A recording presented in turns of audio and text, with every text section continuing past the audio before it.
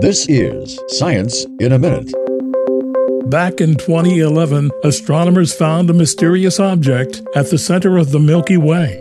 After the scientists studied the object at different wavelengths, they determined that it had to be a cloud of dust and gas, which they named G2. But they were surprised that the nearby supermassive black hole, Sagittarius A star, didn't rip it to shreds. Now, 10 years later, a research team led by scientists from the University of Cologne's Institute of Astrophysics has found that G2 is not a gas and dust cloud, but are three young stars. The researchers calculated that the stars began to form only 1 million years ago, which in astronomical terms is quite young. The team used the European Southern Observatory's Very Large Telescope in Chile to observe the tiny nursery. I'm VOA's Rick Pantaleo.